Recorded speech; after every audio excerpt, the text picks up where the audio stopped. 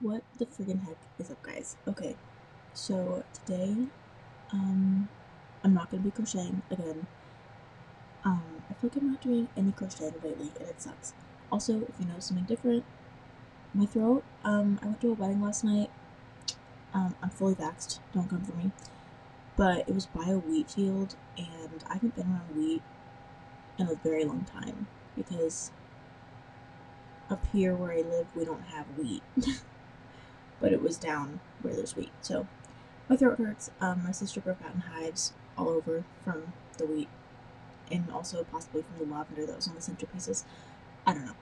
Um, so if you hear that, that's what that is. Um, what else is new? Today I'm gonna light a fire underneath Matthew's butt to get a new design out for merch. I really can't think of any. I feel like something big happened, but I don't know. Oh, the okay. So Jenna from J Ray Designs. I know I talk about her like every single episode, but it's needed because it's necessary. Um, she made me some car decals so that when I drive around, people can see the name of my podcast, and hopefully we'll get some new family members. She made me a decal of like my logo that Lauren from Love Lauren Co. designed. Um, and then she made me a decal for my Instagram handle and then for my Spotify name. So I'll put those on probably today. Matthew and I are gonna run some errands. Um, but yeah, today we're gonna be talking about. I'm gonna make you guys mad because this case is really long, and I'm gonna split it up into possibly three, but probably two parts. Um, because I already have like 13 pages of research and I haven't even gotten to the murders yet. Um, yeah, you guys are gonna be mad, but I can't help it. So, I picked this case because of Matthew's mom. We went to Matthew and his brother had a joint graduation party, so we went to that last week. And his mom was like, "Hey, have you ever heard of this person? Like, it's my favorite case." And I was like, "Yes, I have. I will definitely do that for you." So, today we are talking about, and some people say her name different. It's a girl. Some people say her name different, but I say her name Dorothea Puente. So I'm gonna, do my usual, take a break, grab a drink, grab a snack, grab a project, and let's get into this. Are you ready? Dorothea was born on January 9th, 1929 as Dorothea Gray. She was the second youngest to her six other siblings, and her childhood was extremely troubling. Her parents were named Trudy and Jessie Gray, and they were both abusive alcoholics who didn't make enough money to support both of their addictions and their seven children. Her mother, Trudy, was a sex worker during the evenings, but she would often bring clients back to her house. Yuck! This caused Dorothea to see new men walking in and out of the home all the time, as well as seeing and hearing things that little children do not need to be exposed to. Not only would Trudy do this, but she would also travel for days at a time to go meet new clients, and instead of making sure the children had someone to care for them, did you guys just hear the sound my mouth made? That was disgusting. Instead of making sure that the children had someone to care for them, she would lock Dorothea and her youngest brother in a closet with some food and leave them in there until she returned. That makes for a great person. It was either that or leave them with Jesse, their father, who was always way too intoxicated to even care for himself. Nice. Jesse ended up passing away from tuberculosis, and here we go with stuttering. Let me try that again. Jesse ended up passing away from tuberculosis, but third time's a charm. Jesse ended up passing away from tuberculosis after surviving a suicide attempt, and this left the seven children in the care of just their mother. But a year later, Trudy passed away in a motorcycle accident, leaving 9-year-old Dorothea to be looked after by family members and foster families. Oh my god. It is also suspected that at a few of these foster homes, Dorothea was sexually assaulted. Not that any of this is an excuse for like the behavior that we'll speak about later, but it sort of gives you a look into what she went through as a child and how it relates to other people who endure the same things as her and who will go on to also commit the crimes that she committed. How do you guys listen to me? Like, how do you guys stand it? Because I can't even listen to myself talk. When Dorothea was a bit older, she found herself in Fresno, California with some family members. Dorothea's pathological lying started when she was young. She would be asked where she was born, and she would tell people she was born and raised in Mexico, which obviously was not true. She would also say that her parents left her on the side of the road, and that some random people found her and raised her, which also is not true. She would often tell people that she had close to 20 siblings, and that most of them had all died before they were the age of 18. And she also claimed to have been a singer and actor, and to have known many, many famous people. She even went as far as to say that she had connections to the royal family. Yup. But in 1945, at 16 years old, Dorothea married 22-year-old Fred McFall. Fred was a soldier who was recently discharged, and he was basically grooming Dorothea into marriage. The couple moved to Washington, and Dorothea started partaking in sex work to make money, but told people that her name was Sherry. So Sherry and Fred had 2 daughters, but both were sent off to either be adopted or to live with her family. She also suffered a miscarriage, and shortly after this, Fred filed for divorce. But because Dorothea's power source is lying, she told everybody that Fred actually died of a heart attack, and that's why they weren't together anymore. Nice. So, after Fred and Dorothea got divorced, she turned to alcohol, and due to this new hobby and living off of a single income, Dorothea started committing petty crimes to make up money for what she wasn't getting through sex work. When she was 19, she was caught for a fraudulent check and sentenced to 1 year in prison, and because of this, she was given a psychiatric evaluation to see if there was a reason she had done this and if she was going to be a repeat offender. Results came back saying that she had done this because she had low self-esteem and she found confidence in her clothes and items, which made her steal those things. It was also concluded that she would most definitely do this again if she didn't have therapy for her self-esteem. And because America sucks, she was not offered any of the guidance that she was supposed to have, and only served 4 months in jail, just to be spit back out into the world again. And while she was put on probation for a year, she ran away not long into this probation and just left without telling anybody, which is like a big no-no on probation. So obviously there was a warrant put out for her arrest because you don't run away on probation. But after months of not being able to find her, authorities kind of just gave up and just let her go. She had gone to San Francisco and started doing sex work there for money, and in 1952 she was going by Taya when she met a fisherman named Alex Johansson, and Alex fell victim to all of her lies, and they ended up getting married. At this point in her life, she opened up a brothel, which is once again illegal. Yeah. And the police ended up finding out that she was doing this, and she was arrested again. But this time she was sentenced to 90 days in jail, and she served all of them. And then after she was released, her marriage crumbled, as it does. Her husband got her admitted into a psychiatric ward, and she was diagnosed with being a pathological liar with an unstable personality. She was also prescribed medication, but shortly after this, Alex divorced her. But because Dorothea was some kind of magic woman, she got married again. Within the same year of her divorce, actually. This time she married Roberto Puente, hence the name Dorothea Puente. And Dorothea chose this point in her life to leave the world of sex work and turn to a much higher paying job with less risks. A home health aide. Yeah. She basically just helped them wash, eat, and take their medication. And Dorothea and Roberto's marriage only officially lasted roughly 2 years, even though he had left her much earlier than that. Dorothea was actually the one that ended up filing for divorce because she was just tired of being married to him, even though they weren't together and he was not around. This part isn't proven, but it's rumored that Roberto was only with Dorothea to gain U.S. citizenship because the relationship started extremely fast, He was over 20 years younger than her, and once they were married, he took off. So now that she was single and had a lot of time on her hands, she decided that, much like the brothel, she would probably make more money if she opened a business of home health aides. In 1968, when she was 39 years old, Dorothea found 2100 F Street.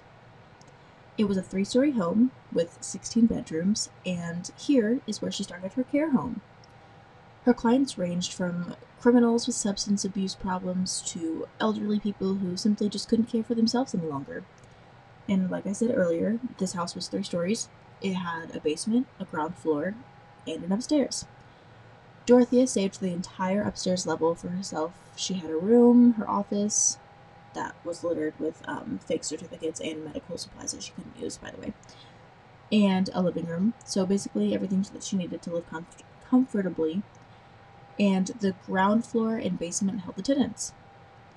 Everyone on the ground floor had their own room with their own bathroom, and the ground floor held tenants willing to pay a bit more for their stay, while the basement held the lower income tenants, and the basement was just one big room with a ton of beds all separated by curtains, like a hospital, you know? So when Dorothea received a new client, their government-assisted checks, due to them, like disability checks, basically, they would have to be signed over to her. The patients, or whatever you want to call them, they were normally on benefit checks because, they couldn't work due to their disabilities and whatnot. So Dorothea would have them sign their checks over to her before they came to live in her boarding house, which I'm almost 100% sure, no, I am sure that's illegal. Her reasoning behind this, though, was that she could manage their money and where it was going so that her alcoholic tenants weren't spending money on alcohol, and her older patients weren't stressing about bills, and she was just being their, personal accountant. She also disclosed that a portion would be divided out for fees of the boarding house. So we'll get more into that later. She was very known and well-liked in the neighborhood. She, people thought of her as the sweet older lady that took care of those who couldn't care for themselves, basically. She was also feeling super confident at this stage in her life because for once she had money to buy and fund the kind of lifestyle that she deemed as socially important. This also led her to go out quite a bit more, and she was constantly in bars and nightclubs, lying about her past to seem cooler than everybody else there, and she was constantly buying everyone rounds and rounds of shots as well as paying for people's entire tabs. Clearly, she was taking more of the checks than she should have. But in 1974, she hired a groundskeeper named Pedro Montalvo. Pedro was much younger than she was, and to her, he was good looking, so she offered him a room in the boarding house as part of his pay. We all know why she wanted him in that house. As the two grew closer, she started bringing him out on her nights at the bars, and the two ended up sleeping together. Nice. Pedro was no exception for the lies, though. She would tell him that she was also from Mexico like he was. She told him that she was a doctor, and that she earned her degree in Mexico, and before long the two were married. This woman, it's like, how? Luckily, Pedro was more aware than all of the other husbands, and he began to see through the lies very quickly. He thought that she was stealing from the tenants, as she was, but that she was actually stealing their physical possessions too. Not only was she stealing both money and items from the tenants, but she was also going out to bars at night without Pedro, and flirting and robbing men. Flirting with and robbing men. I lost my spot. Where did I go? Oh. Yes, flirting and robbing men, which honestly, it's kind of a dream. You have to admit it. Like, don't steal. But like, flirting with men and then getting something out of it when you're giving nothing, kind of a dream. Anyways, Pedro caught on to this, and instead of confronting her or filing for divorce, he just left. He said, peace out. So after a month of the marriage, he up and ran away, leaving Dorothea once again to file for divorce herself. And while Dorothea was definitely stealing the money that she had, she actually put a good chunk of it back into the community by buying things for the poor youth in her neighborhood. She would buy them lunches and bags for school, which is, it's cool and all, but like, do it with your own money, you know? So in the late 70s, she was finally caught. One of her tenants was out around town one day and they happened just to get arrested and taken into custody. Weirdly enough, though, while they were in the holding cell, their government checks were being signed and cashed. Obviously, they've been in a cell. They haven't left to go cash their checks. So the police looked into it and found out that it was Dorothea. Police then found that all of the checks being delivered to the boarding house were signed by her, which is very illegal. And for this, she was arrested and put on probation for 5 years and told that she was not allowed to ever run a boarding house again. While she was being spoken to about her probation, she was given yet another evaluation by a psychiatrist, and this is when she was diagnosed with unspecified schizophrenia, which back then just basically meant like she was showing signs of more than one type of schizophrenia. So it's unspecified. So for the next 5 years, she was on probation. She gained and lost multiple jobs, moved all over California, and longed to have her care home again. So she moved back to Sacramento in 1979 and came up with a plan. She decided to put her foot back in the door of home aids and looked into becoming a carer for a family. Since she was going back to Sacramento, a place where she wasn't known for being a carer who stole money from people, she quit dyeing her hair so it grew out gray. She wore older-looking glasses, and she started wearing clothes for 60 to 7-year-olds when she was only about 50. If you want to know what she looks like, when I post this episode, I'm going to post a picture with her as, like, on Instagram. I should clarify that. On Instagram. I'm going to post a picture of her and link the episode to it. So, go to my Instagram, at Crochet and Crime Podcast. All spelled out one word, if you want to see what she looks like. Where was I? Oh, yeah. So, she thought that the older she looked, the kinder she would look, I guess. Somehow, some way, she found a family on F Street. Just like the one that she got the boarding house taken away from her, from F Street, same F Street, to care for the Odorica family. And the Odorica family hired Dorothea as their nanny on F Street. They were a Spanish-speaking home, and they chose Dorothea due to her knowledge of the Spanish language, but also because she just seemed like a really sweet old lady that would help their children grow. The Odorica family gave Dorothea the entire top floor of their home as part of her pay, her place to live, so she would nanny the children, upkeep the house, and administer aid when needed. I'm not sure what it is about these people and Dorothea, but they all got along very well, and the children saw her as a grandmother to them, and they even asked her to be the godmother of one of their children later on. On top of this nannying job, she also went out and applied for other nurse-like jobs as well, and ended up finding one that did not require a background check. Therefore, they would not see that she is not supposed to be in a caring position. This job let her go to multiple different houses each day, helping people in their own homes. Obviously, she enjoyed this job a lot. But a lot of people started accusing her of stealing their things, and Dorothea had this client named Esther. And Esther was an extremely wealthy older woman who had heart problems that were on the mend, but she still needed someone to come and care for her. With her getting better, she wouldn't need Dorothea for much longer. And so Esther was getting healthier and healthier by the day, until one week she was in and out of the hospital with multiple different problems. She would be treated, and then a week later she'd be right back in the hospital. Thankfully, though, a social worker ended up pointing out that her health problems were in a synced pattern with the times that Dorothea went to visit her. They decided to surprise visit Esther's house when Dorothea was there one day, just to check things out, just a casual drop-in. They found that Dorothea was very helpful, showing them how she did things, and even Esther talked very highly of her. Then one day, Esther stopped showing up. The doctors were super confused until they received a call from another hospital asking for Esther's medical history. Dorothea had moved Esther to another hospital because she knew she was being looked into.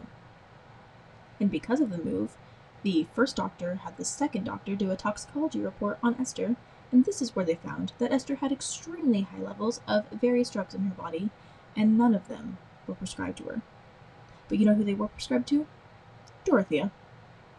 So, of course, Dorothea was fired, and when Esther and her family went to the police, they were told that they couldn't do anything about it because there was no actual evidence of Dorothea administering the medication to Esther. I almost said education. So once again, she slips through the cracks of justice and rolls right along into her criminal career. And in 1982, Dorothea met an older man named Malcolm Mackenzie at a bar. They were both flirting and drinking, and then Malcolm suggested that they get a cab and go back to his house. So they did. And when the cab dropped them off at his home, Malcolm realized that he was much more intoxicated than he first thought. He could hardly walk, and Dorothea actually had to practically carry him into his home and lay him on the couch. He had felt fine at the club, so why did he feel so intoxicated when he got home? He also felt fine in his head and was very aware of everything that was going on around him. He just couldn't move his body. That's when he realized that Dorothea was going around his home and stuffing things into a bag. She had drugged him and was stealing from him. After she was done, she walked right over to Malcolm, stole a pinky ring right off of his finger, and left. Malcolm was fully aware of everything that was happening and literally saw Dorothea stealing. So she obviously wasn't going to get away with this. And when he was sober enough to move, he called the police, and they showed up at Dorothea's home and arrested her. And she had a court date set for 3 months later. All she had to do was stay out of trouble and lay low for 3 months. But it's Dorothea Puente. She can't do that. So obviously, Dorothea needed to make money somehow. So she called up her 61-year-old friend, Ruth Monroe. Ruth had recently found out that her husband had terminal cancer, and she was scared for her future as a widow. And Dorothea saw this as an opportunity for them to start a company together. A catering company. All of the initial funding came from Ruth's bank account with the promise that they would make the money back and more once they started up. They opened up this joint bank account where Ruth put in $2,000, and the two of them got to planning. And in April of 1982, Ruth's husband began to decline very quickly. To keep her mind off her husband and more on the business, Dorothea invited Ruth to stay with her at the Odorica family home, and Ruth and her children thought this would be a great idea. Just will it though? So once Ruth was all moved in and settled well into her new home, you guessed it, her health started to decline. Friends and family noticed how spaced out she was all the time, as well as her children finding her asleep in the middle of the day, which is very out of character for her. Dorothea explained this all away by claiming that Ruth had just come out of a nervous breakdown, and the doctors gave her a tranquilizer shot so that she was still out of it, She just hadn't come out of the tranquilizer yet. But a few days later, Ruth's children were contacted by Dorothea and told that Ruth was very ill. One of Ruth's sons went to check on her and found her curled up in a ball, unable to speak or respond to anything. The son figured that it was just a bad flu, and he talked to her for a bit and then left, thinking that she would be better in the next few days. However, early that next day, Dorothea called Ruth's children and told them that they needed to come over very quickly because Ruth was dead.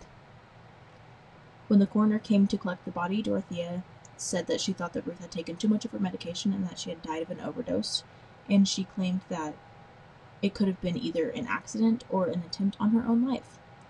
But Ruth's kids highly doubted that their mother would have been suicidal.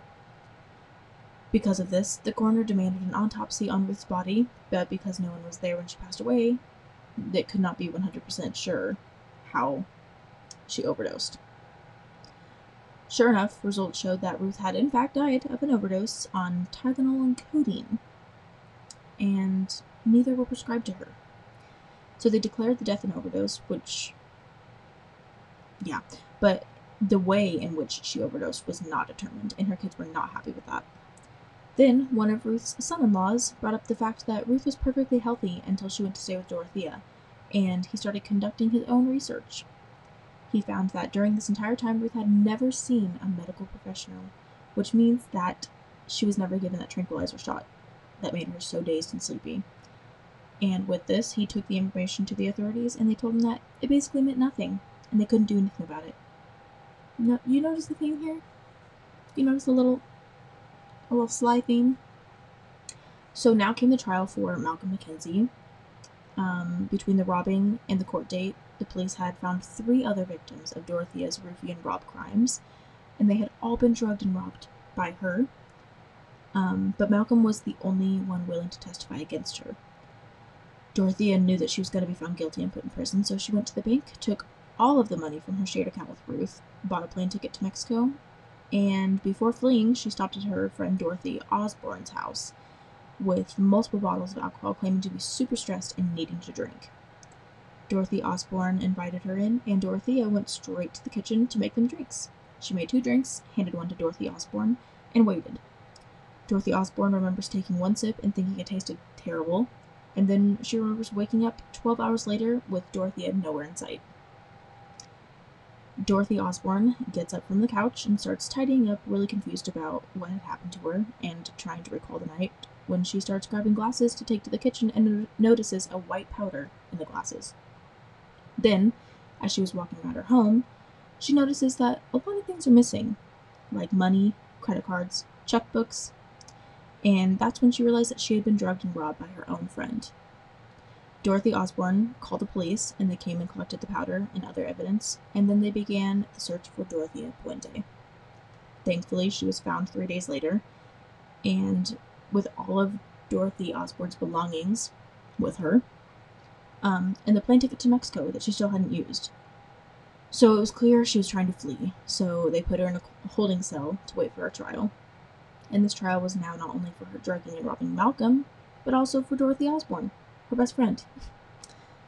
And she knew that she wasn't getting away with it this time, so she pled guilty to all of the charges against her, and she was sentenced to 5 years in prison.